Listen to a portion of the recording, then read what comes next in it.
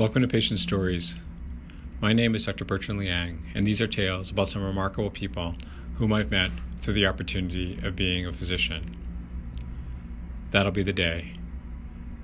Mrs. J was a 78-year-old woman, Asian in descent, who was, interestingly, right-handed when she wrote on paper, but left-handed when she used a chalkboard, noted to me as she was a former teacher.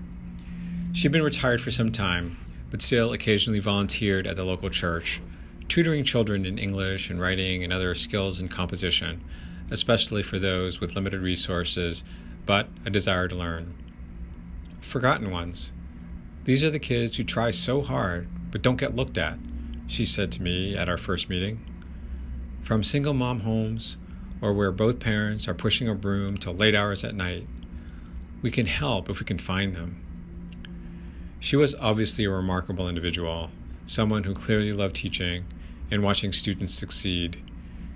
She told me that at the beginning of her career, she'd actually taught in a one-room schoolhouse, trying to teach early students how to read while keeping the older ones interested by assigning book chapters, where they'd have to answer questions that she'd written about each reading.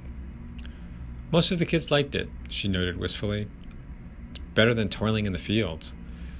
She'd worked for 45 years before calling it quits.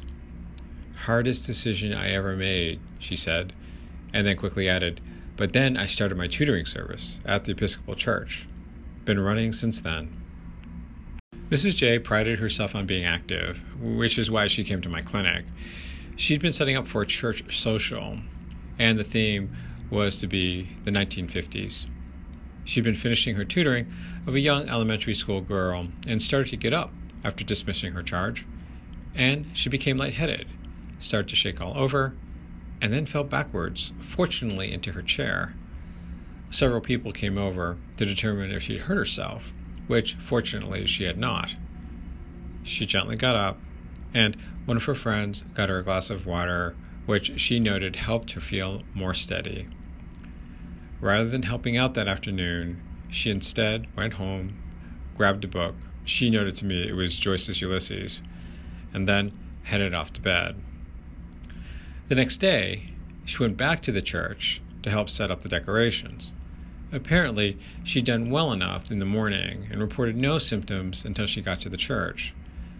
Mrs. J was cutting up some of the wall decorations when she'd heard something that had started to play through the loudspeakers. Apparently, Mrs. J was quite the fan of Buddy Holly. It was That'll Be the Day, one of my favorites, she noted to me enthusiastically. She got up to, as she noted, swing with the beat, and the same thing happened to her as the day before. She started shaking and fell backward with a feeling of lightheadedness. This time, she was brought to the emergency department since she did hit the floor, and they diagnosed her with something called orthostasis, or decreases in blood pressure due to position, infused her with some intravenous fluids, and sent her home with a follow-up to neurology, which is how she found herself in my clinic. Once in my office, we were almost able to exactly repeat her symptoms by having her arise from a sitting position to a standing one quickly. She'd first note she felt like she was going to black out, but didn't. However, her trunk and arms would shake, and she'd start to fall backwards, albeit when in clinic, only onto the examination table where her husband and I could catch her. It would take several minutes for her to recover, but she was lucid throughout the episode, and otherwise, when assessing her balance with less forceful examination techniques, she actually had an almost normal examination. She specifically denied any issues of sleep problems at night, to which her husband corroborated. Well, Mrs. J, I think the emergency department was right. You have a drop in your blood pressure, and this is probably causing some of your other symptoms, like the shaking and falling, I noted after finishing the whole exam. But why has this started all of a sudden? She asked pointedly. I don't think I had this before. I told the patient that things might seem sudden, but most likely they were gradual in onset, and that as we get older, our what we call physiologic reserve decreases, so that we see symptoms earlier when our bodies are less able to handle the environment than when we were younger. Okay, so what do I do about it? I need to be able to function. We went through the options of physical type things, such as stockings up to the waist and abdominal wraps, all the way to drugs and lifestyle changes as therapy.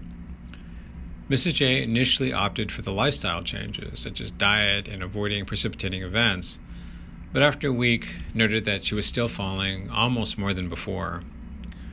She agreed to start the abdominal wraps, and a month later she came back to clinic noting she was somewhat better, but not entirely, and that she had fallen once again. We decided to try a steroid in addition to the abdominal wrap. While this helped the patient, she had severe swelling that didn't allow her to maximize the therapy. We had to taper the therapy off, and we subsequently discussed doing more wraps of the legs or the abdomen, which the patient noted she'd think about since they were really very uncomfortable and didn't allow her the lifestyle that she wanted.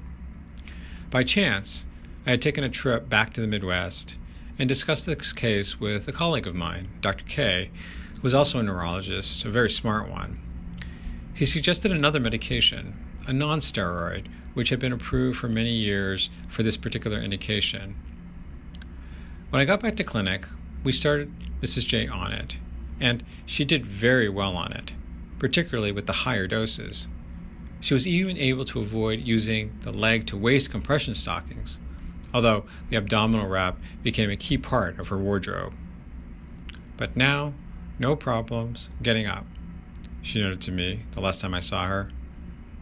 No one's going to stop me now. I nodded in agreement. Yep, said the patient as she shook my hand to leave. I'll be rocking and rolling till that'll be the day in my side shuttle shoes yet. Indeed. Thank you very much for joining me for Patient Stories.